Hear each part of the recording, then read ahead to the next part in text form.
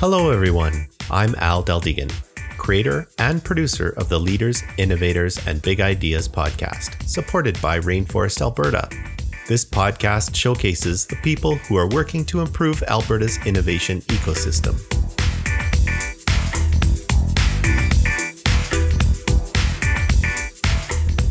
I'll be hosting this episode. I'm a software developer and tech leader in Alberta's innovation ecosystem. Web3 and virtual reality are my current time suck, and I am passionate about technology and entrepreneurship. As the founder and CTO of New Idea Machine, giving back to the community is important to me.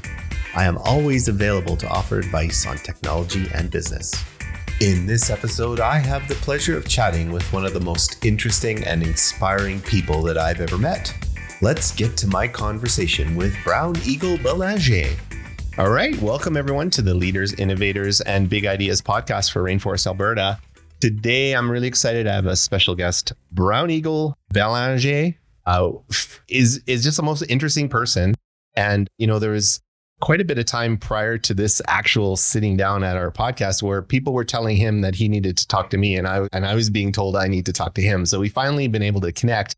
And then I thought, instead of sitting down with him and figuring out all who he is and all that without anybody being around, I thought, why don't we do a podcast? And then we'll learn all up. So I'm about to learn a lot more about Brown Eagle, in addition to you all getting to hear that as well. So Brown Eagle, thank you for being here today. Yeah, thank you very much for having me, and definitely a good opportunity to be able to share my story and how far I've come. So I appreciate that. Okay, so have an inkling of what you're sort of like the tail end of your story, like what you're trying to accomplish, which I really want to talk about. But where I want to start is kind of how you grew up, and you have a really interesting story. So please just take it away. Absolutely. Thank you. And I appreciate that allowing me to share my story. I have a pretty unique story and come from a lot of life experiences. So with me, I was born into the Child Family Services, the foster care system. And I was a birth alert. I was a 60 scoop survivor. And, with that, there's a lot of trials and tribulations as a child growing up without any parents, growing up really, really fast and just going through the hard challenges in life as a young child. And, one thing led to another with that type of lifestyle, being forced into that environment from home to home, living into shelters. I used to be like a huge running away from foster homes, and a lot of abuse behind that, and ended up joining a street gang when I was really young. And one thing led to another, obviously, and being transitioned into foster care system, which is a colonial ecosystem from the Canadian government, to transition to the justice system. And becoming into the justice system, I did 12 years in Stony Mountain, and just not knowing who I was and trying to figure out, like, who am I, right? Where do I fit in this world? And I always been on my own. Always living in a very uncomfortable environment, and me being uncomfortable pretty much all my life, that was my comfort zone, right? So me figuring out life when I ended up getting out after prison, I really had to figure out who I was spiritually, but figure out who I am also to identify where do I fit in this world, right? Being born into a system that everything's done for you as a child and trying to survive, and then transition to another environment, the justice system, to everything's still done for you, right? And to getting out as an adult. I went in prison at a very young age and got out as an adult, and just trying to figure out who I was, trying to lead the red road path as an Indigenous person in this world. There's a lot of baggage to it, right? And unfortunately, I was helped out by an individual that was a huge community activist back in Winnipeg. So I'm originally from Winnipeg, Manitoba. And, growing up with that type of lifestyle, and then being led by an individual that I have the most respect for, and he was a father figure to me. His name's Mitch Bourbonnier from Winnipeg, and he leads a lot of nonprofit organizations. And he kind of gave me life after all that, those trials and tribulations that I went through. And he took a risk with me, be able to put me in a position that I get to help out others. And me helping out others, I ended up helping myself out. And it kind of gave me a lot of identification with myself and a lot of purpose with myself. So working with young youth, risk youth that are getting out of prison or risk about being exploited, and be able to guide them. And with my life experiences, I learned a lot with myself also to be able to utilize my experiences as a navigation and a tool to be able to how to work in this world, right? And yeah, I ended up doing very well. A lot of opportunities to be able to help out in the nonprofit organization community out in Winnipeg, be able to have a lot of youth under my care and under my supervision and, guide them, right? I was helping out with the action therapy, which they do is a lot of land-based therapy. So it's nothing traditional as a clinical therapy. It's like we get to go out, go to ceremonies, hit the drum, sing, and practice our culture, right? There's a lot of youth out there that are very intimidated by just sitting in a chair and talking to, somebody that's non-Indigenous compared to, it's certain culture, it's in their blood to be able to sit in a bush and how much they would, talk and allow them to freely speak what their issues are while they're, being a firekeeper in the bush, right? That's part of our culture.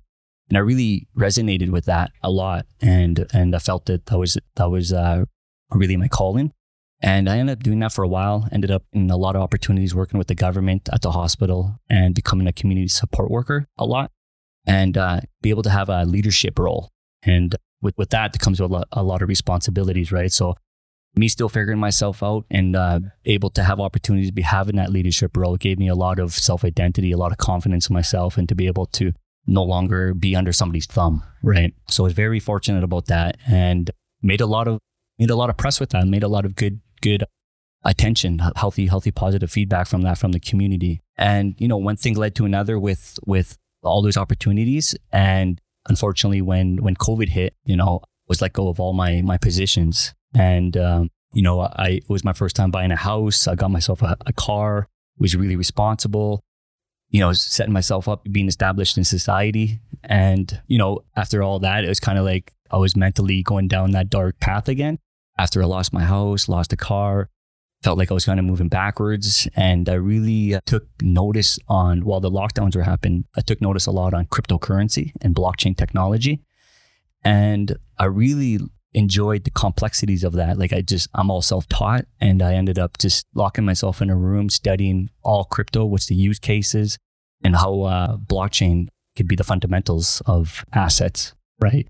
So I ended up studying so much that I ended up getting a job with the blockchain company out in Winnipeg. And they hired me as director of special projects. And I ended up working there for, a little bit over a year. And, I got a lot of knowledge out of that, a lot of network out of that, a lot of experience, and really put me in a more advanced community that can really help me and mentor me to be able to create my own company. So I ended up resigning, and I ended up creating my own company called Decolonized Capital.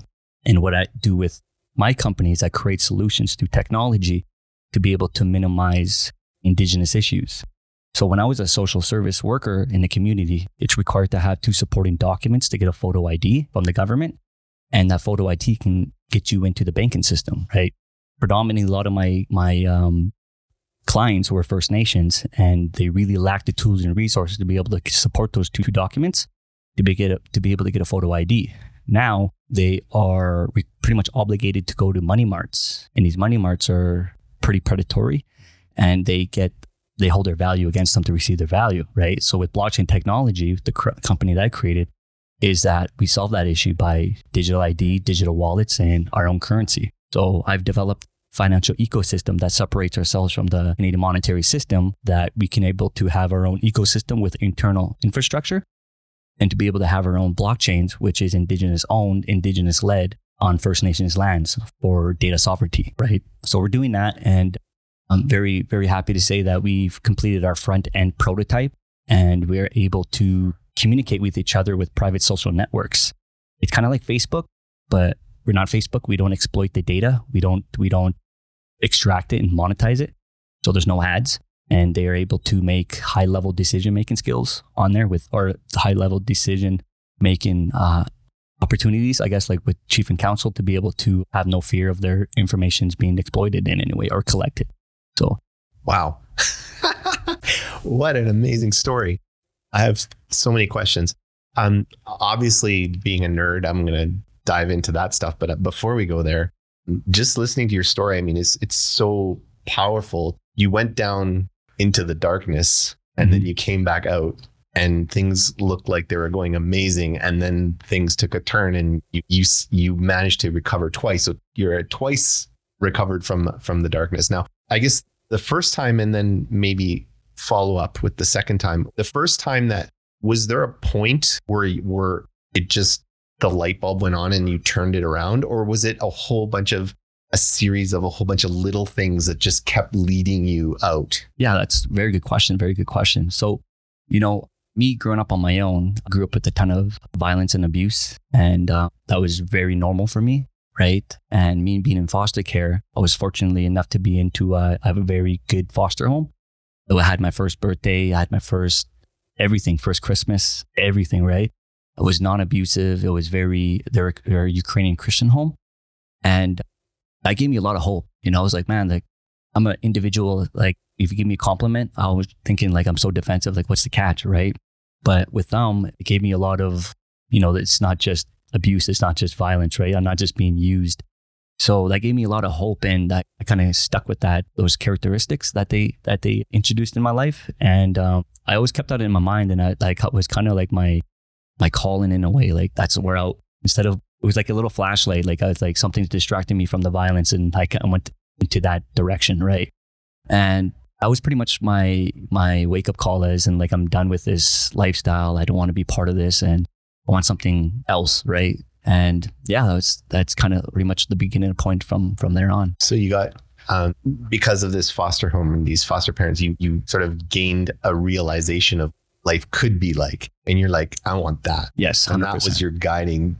Yes, going forward. 100%. And it gave me a lot of like value in a way of like education.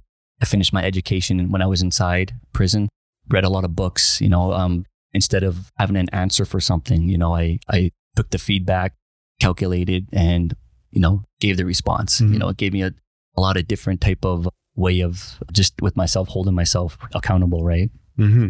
That's so cool. With regards to your indigenous background, and, my first introduction to you was at a tech event yesterday, essentially. Mm-hmm. But you spent a lot of time here at Platform Calgary, and you know a lot of people, and you're moving and shaking and getting your business going and stuff like that. I'm not sure if anyone's ever really spoke to you about this before, but I'm curious. So I want to ask you, how does it feel, and what is it like, I guess, sort of being in that space that's kind of between your traditional and indigenous world, which as we all know is quite different than mm-hmm. the modern world, especially in tech.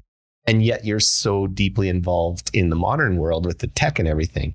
How does it feel? And I guess with your ties to your indigenous history, and I'm assuming you're still heavily involved mm-hmm. in that, because why else would you be doing what you're doing? Absolutely. Can you just kind of give us a little understanding for someone who, I only know what I know, which is very little. So definitely. I'd love to hear kind of how that. Absolutely.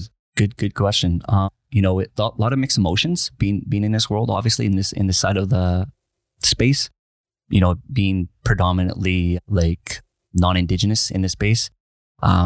It could be intimidating for sure. And it could be intimidating for others also, right? So me being in this space, I got to remember, like, I'm being a voice for my own people, but also setting a path also, right? My goals are to be able to indigenize the tech space a lot more, right? Mm-hmm. And indigenous people, we've been excluded from society itself, right? We're such a very secluded community, and a lot of mistrust. There's a lot of broken trust. And to be able to build those trusts and be able to simplify what I'm doing for the indigenous people into the space so they can gravitate to that, right? There's a lot of indigenous artists that have beautiful artwork that can be digitized into NFTs, mm-hmm. and that can be able to set royalties, a new stream of income, right? To be able to understand how blockchain, so we can actually put resources from our own land onto the blockchain and be able to hold the government accountable instead of, or even these other companies that come in onto our land and extracting more resources than they actually really claimed, right? So to be able to attract that type of new tool, into this, to that space, to be able to bridge that. And it could be definitely difficult, because I do get a lot of friction also from my community, but also I do get a lot of support too. Okay. So I think it's the younger regime that's gonna get what's going on, right. See the value, but The older regimes, obviously, they're still in their ways, and that trust is definitely hard to regain. But to be able to show them the tools that I've created in this ecosystem that's indigenous led, right? Anybody can make technology if you know what you're doing. Yeah. Anybody can, right? But their perception on it is like, it's all government owned, right? Oh, so I see.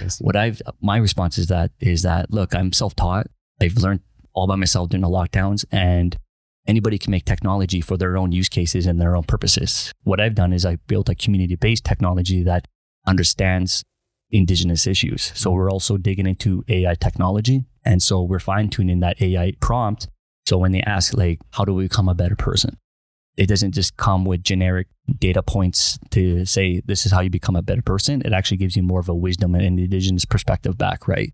And then while we're developing compatible with smart contracts. And so when they can put their information on there, they go directly to their chief and council, their community, because there's a lot of off-reserve indigenous people, like our homeless brothers and sisters that are all over the city here. And they can put their certain information, like a treaty number and their treaty band, and it'll directly link them to, like, say, their local hotline, and be able to dish tokens out to them so they can buy food. They can go to hotels that we're partnered with, or they can get, clothes from the Goodwill or some sort, right? Mm-hmm. So there's a lot of different ways you can utilize technology, but I'm doing it for the people to be able to have a community-based perspective on it. Oh, yeah. I love that. And I still have so many more questions, but the one on the top of my head right now is when you talk about that, so you're essentially using a cryptocurrency that's indigenous only, essentially. If you speak about your homeless brothers and sisters on the street, they're not going to have a smartphone. Mm-hmm. So how do you overcome that part of it? Absolutely. So there's a lot more indigenous people that have phones and bank accounts. So that's the way I look at it, and be able to partner up with, like, the shelters, right? And be like, look, this is what we're doing. Maybe they don't have to have the newest phone, right? Mm-hmm. We can be able to have, I'm sure there's going to be phone providers that have older phones, but they're smartphones sitting on the shelves, just collecting dust, right? Mm-hmm. Creating those type of relationships, to be able to partner up and, have a community-based pilot project to be able to help out, right? Not just that, but they can also go to their local library and still have a digital wallet. Yes. Right. Yes. So stuff like that, even shelters that have computers for, like, resumes, but they still have the internet access, right? All you need is the internet access to be able to have a digital wallet. So that's, like, definitely the steps that we're definitely going forward with. Okay. Yeah. Oh, that's really, really neat. Now, I guess I'm not sure if I caught how much of this was your vision and how much of this is currently in place, or at least in alpha or beta. So can you kind of tell us how it's going? Where are we at right now? Absolutely. So I've created, like, I'm all self-taught and I've built everything on my own. I've created a private social network. I haven't figured out a name of it, but we do have daily users onboarding themselves and utilizing the new social platform that we have. It's all indigenous owned, their own look and feel. You're able to make posts, connect, notifications, video call, and there's a lot of Web 2 functionalities. Wow. But right now, I want to put Web 3, but I don't want to overwhelm them with all the features. So we have the front end completed, and you can actually get it on your Android phone. Right now, we're trying to develop it on the iOS at the moment, because there's a lot more complexities to be able to put it on there. Right. But other than that, front end's all ready to go. We have our own chain, and we have our own tokens also. Okay, so you've actually created your individual cryptocurrency. Correct. So it's essentially like a CBDC, but we are FNDC, First Nation Digital Currency, that stays into our ecosystem, backed by a real world asset. Let's unwrap that a little bit more. And so, can I ask, just from a nerd perspective, what's the underlying blockchain for your new currency? So, good answer. So we have our own chain. We're not going to be able to go on we are our own main chain. We don't go on Ethereum. We don't go on Cardano. We don't utilize any other exchange, just because the whole FTX and all these other debacles that happened. If I put my intellectual property on somebody else's chain, and if they go down or if they hard fork, I go down with them, right? And then I am trying to be a leader in the space, and it would kind of work backwards if I'm utilizing someone else's chain and I'm putting my data and everybody else's data on there. So I would like to be the owner of the chain, and then be able to have data sovereignty, keep these chains on First Nations lands, because we're not going to have no data analytic or bookkeeper come onto our land and say, let me see your guys' chain, right? It's like, if you really do, you can just go on Etherscan and just see the blocks anyways, right? Yeah. But other than that, we'll be the owners of the system, but we got to also train and educate Indigenous people how to operate these systems, because they're going to be the administrators at the end of the day, right? Right. So they got to understand how the value of this, and they got to understand that they are able to become their own bank, data sovereignty, but also control their own data in all levels. Right. And blockchain technology is perfect for this, because if you have a series of Indigenous owned data centers on Indigenous land run by Indigenous people, then each one of those data centers can have some nodes that are basically running and maintaining the blockchain. Correct. And so literally sovereignty, like you can do whatever you want, and actually, to even add to that, I apologize if I'm not using the right terminology, but if a band in Manitoba wants to do something different than the rest of like your vision is or whatever, they wouldn't have control over the chain because they only have a few nodes on it, because you'd have nodes all across North America or potentially farther. Okay, so that makes perfect sense. If people don't know what I'm talking about, I apologize. I'm trying to keep it as simple as possible. But okay, so it's a private chain run on Indigenous data centers on Indigenous lands, which I actually didn't even know there was. So is that a fairly big deal? 100%. Yes, a huge deal. It's not going to be some node that's sitting in a corporate office downtown in the city, right? Right. They own the chain. Nobody cannot. It's like backed up by encryption, cryptography, mathematical guaranteed systems, no gas fees, and we're able to have our own ecosystem, our own internal infrastructure, right? And with our own financial ecosystem also, right? And what we're trying to create is like mechanisms, because they can be able to exchange those tokens, and then they just kind of dilute the ecosystem. So I'm currently developing like ways to be able to understand how to keep that value inside that ecosystem, right? I find it a healthy challenge, fun challenge, but it's something that I do take really serious, and be able to have our own ecosystem, keep it instead of having inflation, higher cost living, right? In the northern communities, this would really help out a lot, because, they're paying like $50 for a, jug of milk, right? Oh, wow. So with our tokens, we're able to just scratch that off and be able to have our own infrastructure, Indigenous owned businesses, right? Yeah. Be able to accept these tokens, gas stations, right? Indigenous owned hotels, right? So they'll be able to create that ecosystem, be part of that ecosystem, and be a major player in Canada with that. So this is so cool. So that in my head, so I'm going to move away from your Indigenous stuff right for the moment. But in my head, when it comes to blockchain and cryptocurrencies, the vision for that cryptocurrency taking over the world, I guess, and not needing fiat anymore, is not having to convert back and forth between fiat. And so this particular use case that you've come up with literally eliminates, well, as the way I'm looking at it, it literally eliminates fiat from the game, because you are issuing tokens in your native CBDC. It's not really a CBDC. FNDC. Yeah. You're distributing tokens to your people and people around in similar communities. And then they're using those tokens to purchase goods from your own community. Correct. Who's going to accept those tokens. And then they can use those tokens to buy their family foods and all that kind of stuff. Correct. So I guess at some point, there's probably still going to need to be a fiat on-ramp or off-ramp. Let's say someone wants to go buy a car. Well, the Indigenous people have not yet built a car company that builds Indigenous cars that could all work on this token. But how does that, although it's not going to be required a ton, I imagine, how does that ramp work between fiat and your token? Correct. That's great question. And I ask myself that all the time, right?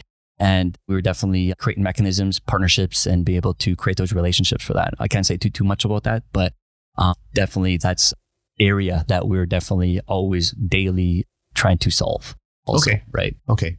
Well, what just popped into my head, and I don't know if this is helpful or if you've already talked about it, but for the Indigenous people that are actually working in the greater community, they're getting paid in dollars for their job. So they could trade some of those dollars to another indigenous person for some of the tokens, because they can still buy milk and whatever using those tokens.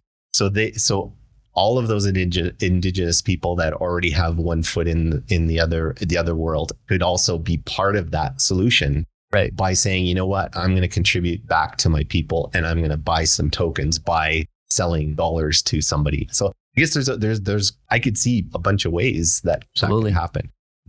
And then there's obviously the commerce that the small businesses, like if you have a gas station, you still need to bring in chocolate bars and milk and all that. Well, maybe not milk, but chocolate bars and whatever else. Right.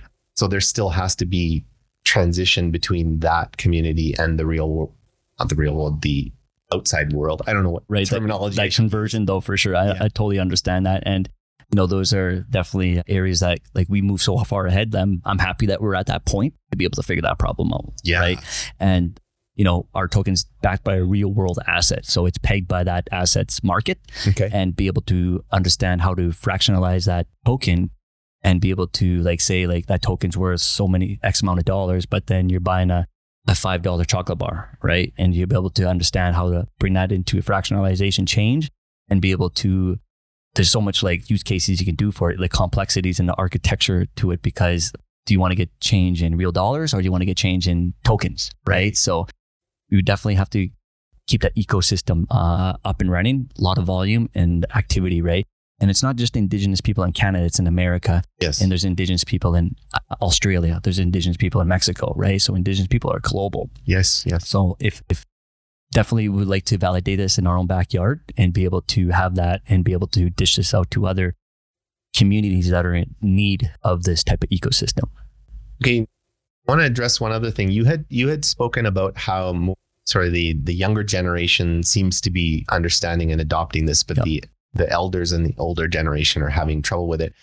What do you think?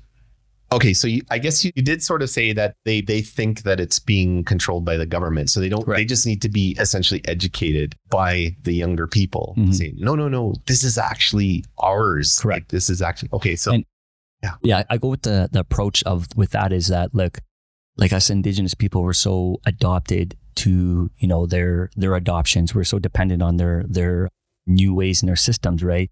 And I always tell my people, I'm not the government. I'm the last person to be able to say I'm the government. The experiences that I have and stuff, I'm a bit military, more military minded. Let's just do this, right? And to be able to show them, look, either it's coming no matter what. CBDCs, digital identity, blockchain, it's coming no matter what, like it or not. And living in a cashless society, do you want to depend on the same people that nearly wiped out our very existence, or somebody that's created a whole infrastructure, a whole ecosystem for indigenous people, right? So I know the adoption may be a lot more slower, but in 10 years from now, we're definitely going to be thankful that there's something like this that's up and running. Yeah, I mean, it sounds to me like you just need to hit that point where it moves from a few people trusting you and trying it out to being the thing you need to do, and then at a little bit past that is this is the way it is. Yep. So it may take, like you said, 10 years, maybe less, but it's such an absolutely brilliant idea. I'm really happy that I got a chance to meet you. And I do know a little bit of some of the other stuff. So I want to ask you a couple more questions with regards to the comment you made about it being backed, the currency being backed. Are you able to talk a little bit more about that? Sure, for sure. So what's beautiful, what we do, it's going to be backed by gold, right? And so we own the mine. And what's beautiful about it is that we, as an indigenous person, I want to play that environment narrative. So we don't extract the gold at all. We keep it into the ground, and it's still backed by the 43101. It's a high standard for that's gold, right? We still do the geologist to be able to put it in there and understand how much gold that we have in that area. And what's cool about it is that it's the same thing as in say you do extract that gold, and it's put in a vault and you don't see it ever again. You're just trusting somebody saying that's there, right? But here, we it's on indigenous land, it's on sovereignty land, and we don't extract that. We keep it in the ground. We don't disrupt Mother Earth, and we can tokenize our own resources. So there's a lot of resources that the indigenous people have, but they're not able to extract that wealth because they don't want to disrupt Mother Earth. Yes. But with tokenization and smart contracts and blockchain, we are officially able to tokenize our wealth and be able to put on a blockchain and start trading with each other globally. Unbelievable. Right? Unbelievable. I love it. That's fascinating. Okay, so you sort of started things with the currency, and now you've got this social network that people are starting to adopt. What's next? What's the next big For sure. chunk? So we're at a we're pre-funded. We're at a point that we're looking for fundraising, looking for funding to be able to push the project forward up to speed. We've done a lot of the front end, built all on our own. When we're talking about lean, we are super lean, right? And be able to have the right partnerships that believe not just the vision, but believe also the long vision that what we're doing. And we're pretty selective. We've had a lot of attention from others that would like to participate, but doesn't fit in our vision, right? But with that, like, we need to be able to get the back end up and going now, right? And to be able to get that technical architecture, the data, the scalability, right? That takes a lot, and be able to have full stack developers on the team also. So yeah, we're definitely looking for, we're at the friends and family, but we're also looking for people that also believe in the vision, be able to want to be part of the vision and get this project going up and going, like full effect. So nice. Yeah. Just one little question regarding that is, when you're looking for that funding, are you looking very specifically for indigenous focused funding, or are you looking for other funding like Alberta Innovates or a venture capital fund where they want to do good with their dollars as well? Like, maybe you could speak to that a little bit. Absolutely. We're always open to all types of funding. Okay. If you believe in our vision and if we walk the same path, definitely, I'm always open to that, right? When I first started, I was always looking for more indigenous funding, but it was very difficult because I get a lot of friction, right? But definitely open for like all types of funding, as long as you fit our ways of what we're doing, right? And yeah, it's definitely worth to take a look at.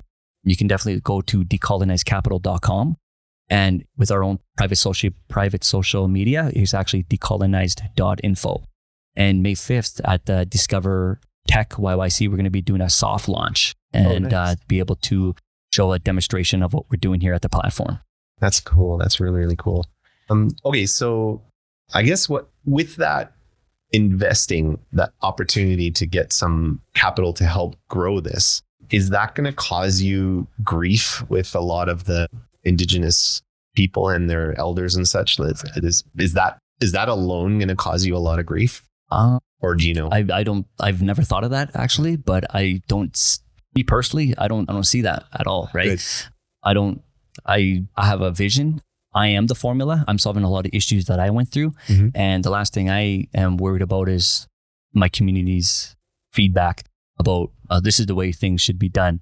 You know, I think what I'm doing is something that's going to be very impactful in a positive way. And if I am able to create relationships with others to be able to push this vision forward, I definitely am doing that. Right. Nice. What I like to do is like keep the vision alive, and I have a very clarity of what I'm doing and not be distracted by dollars at all. Okay. Right. So it's definitely a passion project, and it's built by life experiences, and to be able to utilize my experiences in life to be able to, I'm not trying to stop the bleeding, but I'm trying to slow the bleeding down. Right. Is what I'm trying to do. Right. Yeah. And help people, because ultimately help people who want help. 100%. Because there are people that don't want help or are not ready for help that Correct. You just can't help. Right. So right. It's sort of like the 80-20 rule, I guess, where you're just saying like, you know what, we can help so many people. We can't help everybody. And you know, this is going to be self-sustainable, this ecosystem. And I'm not going to push what I'm doing down people's throats. I'm just going to let the results speak for themselves. Right. That's it. Right. That's amazing. There's already a couple of First Nations that are very interested in what we're doing. They have their eyes on us. You've got some LOIs with them and be able to, onboard them onto our systems. They just need to, it's like when you pay for something, you don't know how email transfer works, or when you tap your credit card or your debit card, you just know it's going to work, right? It's a zero trust environment that you don't have to worry about the back end. Just understand that it's for you, it's going to work, and you no longer have to be utilizing colonial ecosystems that they barely play a part in, right? So, that's really, really cool. So I guess as we wrap this up, and thank you so much again for your time. This was really fascinating, and I just feel really honored to be sitting here with you.